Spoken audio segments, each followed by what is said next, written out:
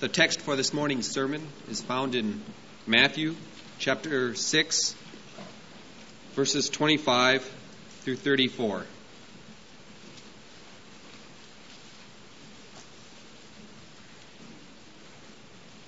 Matthew chapter 6, verses 25 through 34. Therefore I tell you, do not be anxious about your life, what you shall eat or what you shall drink, nor about your body, what you shall put on. Is not life more than food, and the body more than clothing? Look at the birds of the air. They neither sow nor reap, nor gather into barns, and yet your heavenly Father feeds them. Are you not of more value than they? And which of you, by being anxious, can add 1 cubit to his span of life? And why are you anxious about clothing? Consider the lilies of the field, how they grow. They neither toil nor spin. Yet I tell you, even Solomon in all his glory was not arrayed like one of these. But if God so clothes the grass of the field, which today is alive and tomorrow is thrown into the oven, will he not much more clothe you, O men of little faith? Therefore do not be anxious, saying, what shall we eat? Or what shall we drink? Or what shall we wear? For the Gentiles seek all these things, and your heavenly Father knows that you need them all. But seek first his kingdom and his righteousness, and all these things shall be yours as well. Therefore do not be anxious about tomorrow, for tomorrow will be anxious for itself. Let the day's own trouble be sufficient for the day.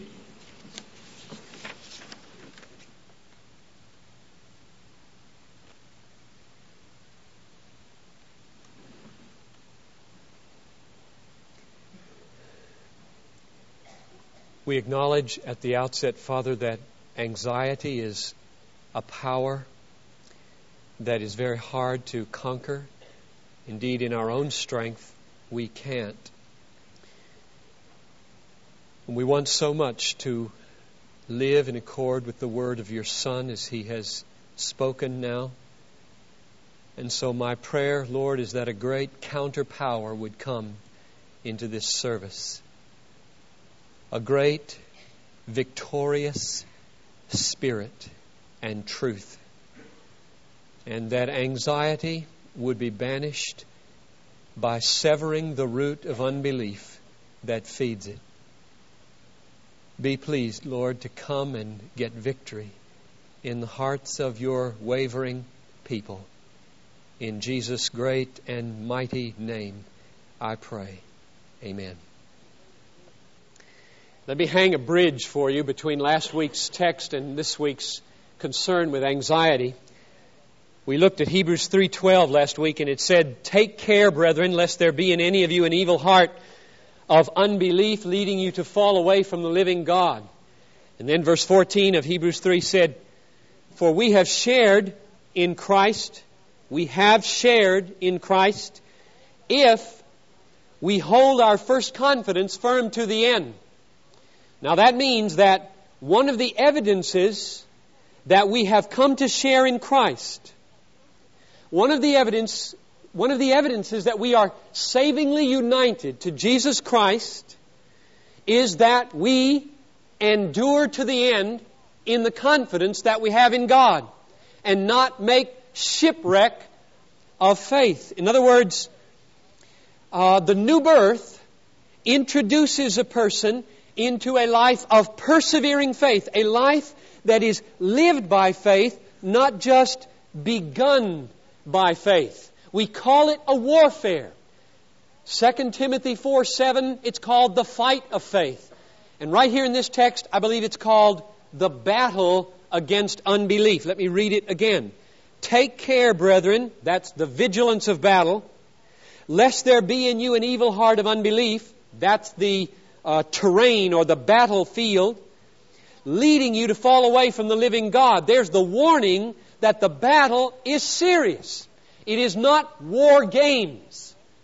It's real warfare with heaven and hell at stake. In other words, the most basic battle that everybody in this room fights every day is the battle against unbelief in the promises of God. It's the battle to have the kind of heart that rests in God.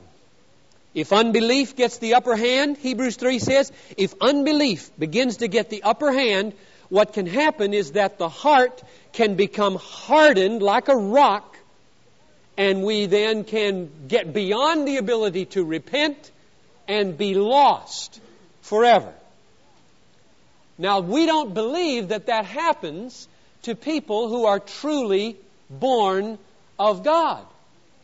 And the evidence of being truly born of God is perseverance in faith, that you keep on fighting the fight until the last day. He who calls you is faithful, He will do it. 1 Thessalonians 5:23. Now the bridge that I said I wanted to hang between that text, Hebrews 3:12 and 14, and today's concern with anxiety is simply this. We saw that the root beneath an evil heart is unbelief. Take heed lest there be in you an evil heart of unbelief. Unbelief is the root and the essence of all evils in the heart. So when I come over to Matthew 6 and I hear Jesus say, don't have an anxious heart, I know what the root problem is already from Hebrews 3, but we'll see it in the text lest you think we need to import it from Hebrews. Today's text illustrates with the specific condition of an evil heart of anxiety what last week's text was saying. Last week's text said, take heed lest there be in you an evil heart of unbelief. Today we could say, take heed lest there be in you an anxious heart of unbelief. But now before we get into that, let me just ponder with you a moment what comes from anxiety and why I begin. This is my first of about 10 sinful conditions of the human heart I want to show have their roots in unbelief and how to fight them by fighting unbelief. Why do I begin with anxiety?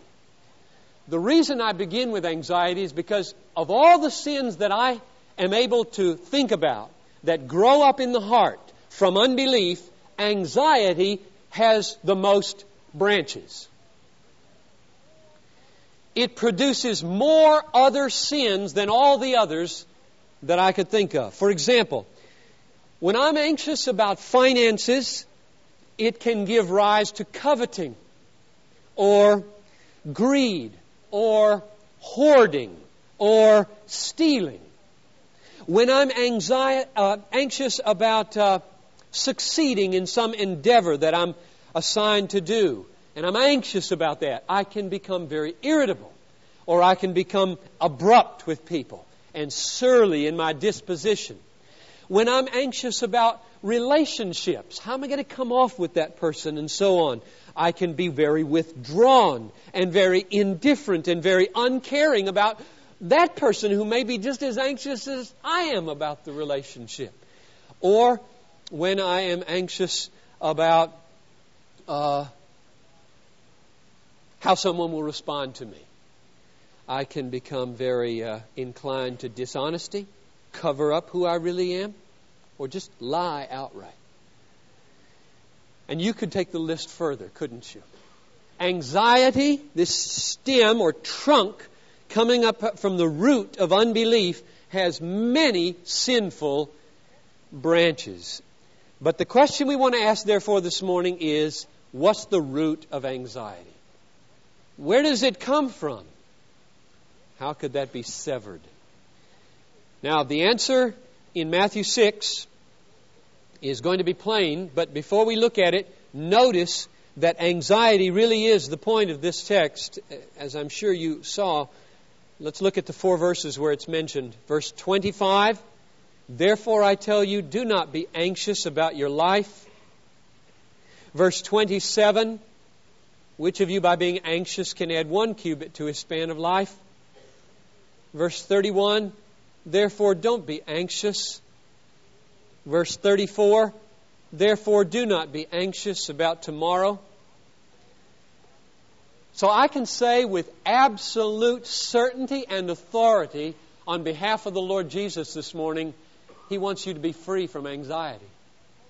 He wants a free, hopeful, joyful, resting, confident people. He wants anxieties out. Nothing He ever taught was designed to increase anxiety, but to help you conquer anxiety.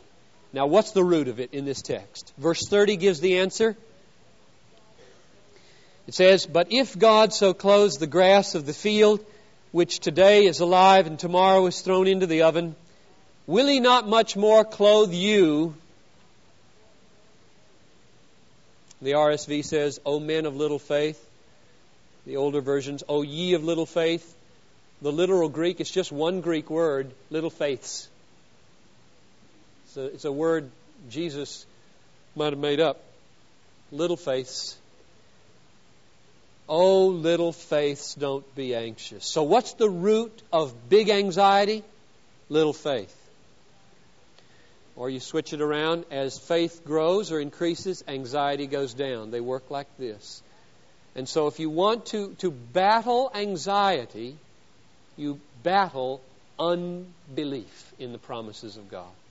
The root cause of anxiety is disbelief in the Word of God.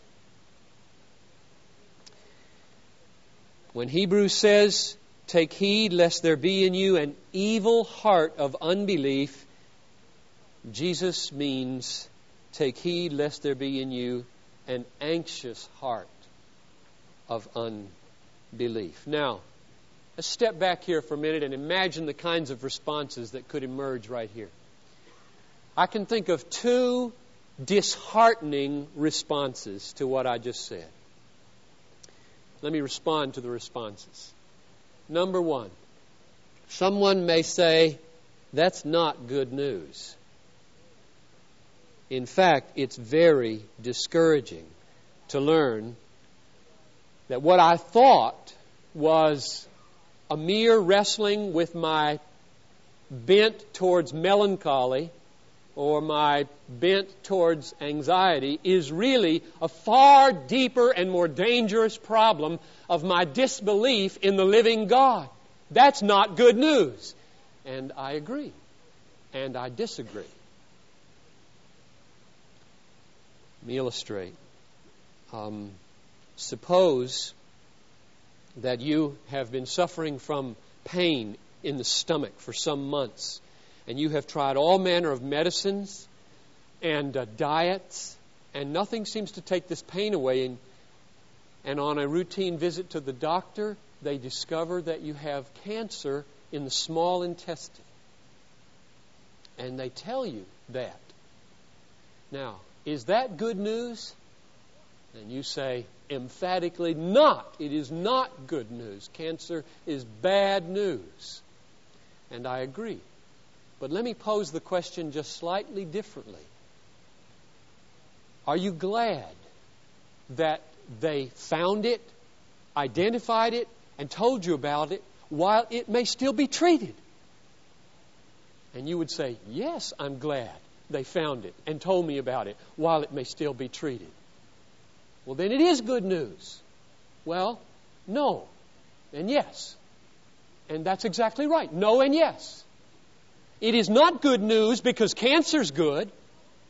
It's good news because finding out the real problem with my life is good news, while it can be treated. And so my response to this first concern is to stress that while in one sense to be told that there is a deeper and more dangerous problem beneath your struggles with anxiety is bad news, because I don't like to have deeper problems. Nevertheless, it's good news because this problem is eminently treatable by our great physician. A whole book was written about this disease. Now, that's response number one. Response number two, that's disheartening, would go like this. Look, I have to deal with feelings of anxiety almost every day. And so, you tell me now that my anxiety is rooted in unbelief and that every day I'm disbelieving God. I just feel like giving up because I don't know how I could have any assurance of being saved if I have that much unbelief in God. That's response number 2. And here's my answer. Suppose that you're a race car driver and you're racing to the finish in this Daytona 250 or Darlington 500. You may not even know about those stock car races. I don't know. And some enemy who doesn't want you to finish because he's got somebody else as the favorite slings mud on your windshield from the side. And you, all of a sudden, have a blank out on your goal and your course, and you begin to swerve and try to get your bearings and become very fretful. Now, the mud that has just hit your windshield is, number one, no proof that you're not going to finish this race. And number 2, it doesn't prove that you're on the wrong course either. In fact, your enemy probably would very gladly let you go right on and win if you were on the wrong racetrack. What the mud signifies is not that you're on the wrong track or that you won't finish, but that you ought to turn your wipers on and push that little squirter button. Do something. Set in motion a process of resistance against what is blanking out the glorious future of victory. Don't ride it to the ditch. Do something. The issue in the Christian life is not whether Satan slings mud, throws you into a swerve, fills you with anxiety. The issue is, how are you going to deal with it? Are you going to fight? Or are you going to cave? That's the issue. And so, my response to the person who says, look, I deal with anxiety every day. I wake up anxious. I say, you're not telling me anything. I've said 50 times in this church I have to get saved every morning. The issue is not whether we deal with anxiety every day, but how we deal with anxiety every day. What we do with Satan's attacks, the rising of our own remaining corruption, and the insults and blindings of this world system. And the answer, of course, is that you must turn on your windshield wipers and use your windshield washer. Let me try to show you what I'm getting at from a couple of texts. We are going to get to Matthew 6 in a minute. Psalm 56:3 says, when I am afraid, I put my trust in Thee. Now notice the wording. It didn't say, because I put my trust in Thee, I never struggle with fear. It said, when I am afraid, then I put my trust in Thee. When the mud hits the windshield, I lose my bearings, I do something. So there is a textual evidence that normal Christian living is to deal with anxieties. It's to have them hit. Here's another one. 1 Peter 5:7. Cast all your anxieties on Him, God, for He cares for you. Well, you can't cast them if you don't have them. In other words, normal Christian living is to be attacked, to feel the blow, to stagger under Satan's lies about your future, and the black picture that he paints right on the windshield of your life. To stagger under it, to fret, to begin to swerve in your life. That's normal Christian living. And then battle sets in. And this text says, cast those anxieties on the Lord, for He cares about you. So my response then to this second disheartening concern is, when you say, look, I deal with anxiety every day, my response is, that's okay. But let's really deal with it. Let's get those windshield wipers going, and let's squirt the windshield washer.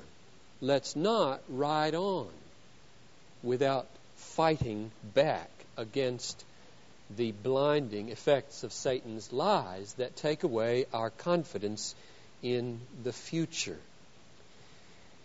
How do you battle then unbelief?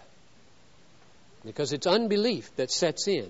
As soon as the future, God's future of welfare and joy and hope and gladness are cut off, the issue is God for me?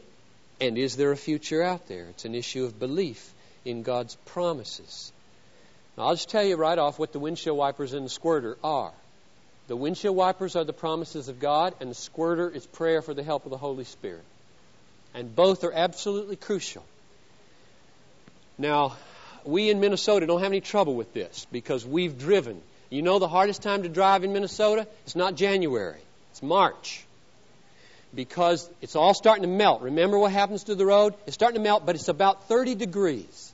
And that slush just constantly up on your windshield. And you got to keep pumping that washer fluid in there. Otherwise, what do your windshield wipers do? They just go brr, brr, brr, brr, brr, brr, and nothing. You can't see out going down the freeway at all. So you're telling me the Word of God just goes brr, brr, brr over Satan's lies? Yes. Without the power of the Holy Spirit, that's exactly what happens. And you've all tasted it too early in the morning when you've tried to read the Word of God and nothing happened. It's both. The squirter, let's get that Holy Spirit going. Oh Lord, come. Come. Create in me a new heart. Make your Word so moist and rich and glorious and full that it just cleans the mud right off the windshield of my life. Bring life and power and razor sharpness to those windshield wiper blades of God's promises. So we fight the anxiety of the swerving of our life by fighting with the promises of God to get the lies of Satan off of there that are making us disbelieve in the future that God holds out to us.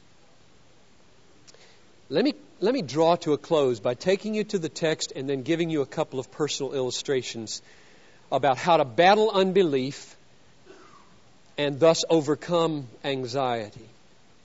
Here in this text of Matthew 6, Jesus is dealing with anxiety about food and clothing. Now, here we are in America, right? Insurance policies, Medicare, Medicaid, Social Security, all manner of welfare programs. There's not a person in this room probably who is anxious right now about where lunch is coming from. Like 2/3 of the world's population probably is. And 40 million people in Bangladesh.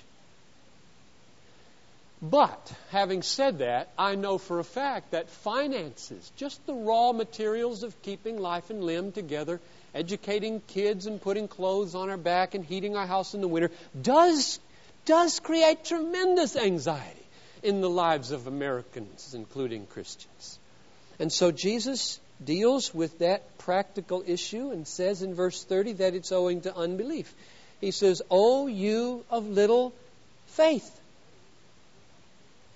And then verse 32, there are about 6 promises in this paragraph that are intended to blast that unbelief out of the car. But let me just look at a couple of them. Start at verse 32, about the second half. Your heavenly Father, that's supposed to be filled with hope, knows that you need them all. That's supposed to double the hope of the name Father. But seek first His kingdom and His righteousness, and here's the third one, all these things will be yours as well. That is a spectacular promise. Do you believe that promise? That if you at work and home and on the way put God's purposes first in your life, He'll meet every single need you have, from the most practical to the most spiritual. He will. That's what Jesus says. Do you believe Him? It's an issue of faith.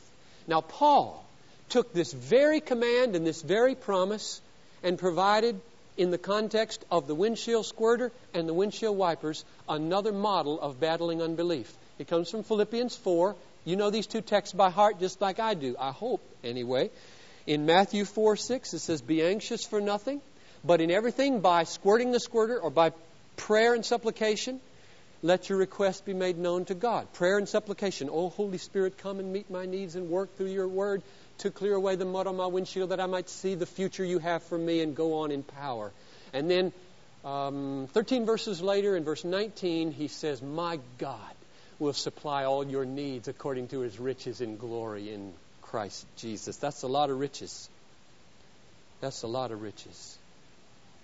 My God will supply all your needs. So Paul picked up the very same teaching of Jesus in Matthew 6 and he applied it to the people in his day. And he said, first, don't be anxious. Then he said, pray, ask God for help. And then he gave you a windshield wiper blade that has a razor-sharp edge to it. And combined with that good, moist, answered prayer from verse 6 and that razor-sharp promise, whoosh, the window comes clear and there is the future of welfare and hope that God has described in His promises for us. And the anxiety begins to sink out and we move on into the tough circumstance that lies in front of us. Let me close by just describing for you my own personal warfare in a few areas. When I was heading out to Germany, I've described this to you probably 4 or 5 times in the last 8 years. I was at Radio City Music Hall before I got on the plane to go to Germany for 3 years, and my father called me long distance because he couldn't be there. And the last thing he said on the phone was, "John," he probably said, "Johnny, don't forget, fear not, for I am with you. Be not dismayed, for I am your God. I will strengthen you. I will help you. I will hold you up with my victorious right hand." And I quoted that text to myself 500 times in Germany as I faced one challenge after the other to my faith and my life and my finances as we were going through school over there. When I am anxious about my ministry, wondering whether it is paying, whether it is fruitful, I attack the unbelief that's beneath that anxiety by going to Isaiah 55:11, where it says, "My word shall not return to me empty, but will accomplish that which I purpose and prosper in the thing for which I sent it." And when I become anxious that I might be too weak to get through a morning or to get through a week, I go to 2 Corinthians chapter 12 and I take my stand and do warfare with the sword of, "My grace is sufficient for you. My power is made perfect in your weakness." And I go back to Deuteronomy and I take that little dagger, "As your days, so shall your strength be, says the Lord." And when I'm anxious about decisions that we have to make, I have to make, or we have to make as a church, like perhaps tonight, after the evening service, I steady my hand with, "I will instruct you and teach you in the way that you shall go. I will counsel you with my eye upon you, says the Lord." And when I'm anxious about facing opponents, people that might be opposed to me, I do battle against that unbelief with Romans 8:31, "If God is for you, who can be against you?" And when I'm anxious about getting sick, I steady my hand with, "Tribulation works patience, and patience works approvedness, and approvedness does not make ashamed." And when I'm scared that I might die and wonder what death would hold for me, I steady my hand with Romans 14. None of us lives to himself, and none of us dies to himself. If we live to the Lord, and if we die to the Lord. So whether we live or whether we die, we are the Lord's. For to this end Jesus died and rose again, that He might be Lord both of the dead and of the living. And when I'm anxious finally, that I might make shipwreck of faith, that some sin might rise and get control of my heart and it might be hardened and I fall away from God, I steady my hand with Philippians 1:6, "He who began a good work in you will complete it unto the day of Christ." Or over in Hebrews chapter 7, where it says,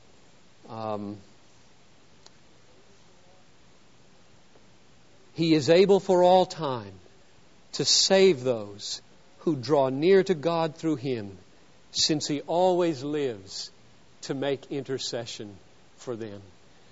So what I'm trying to say is, take up the book, pray for the Spirit, and do battle against unbelief as the taproot of anxiety in your life. And remember the promise of Proverbs 21:31.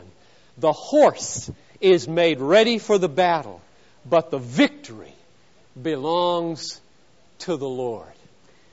Let's affirm together and encourage one another by just one verse of the song that's printed there in your worship folder. Give to the winds thy fears. Just that first verse. Shall we stand as we sing together?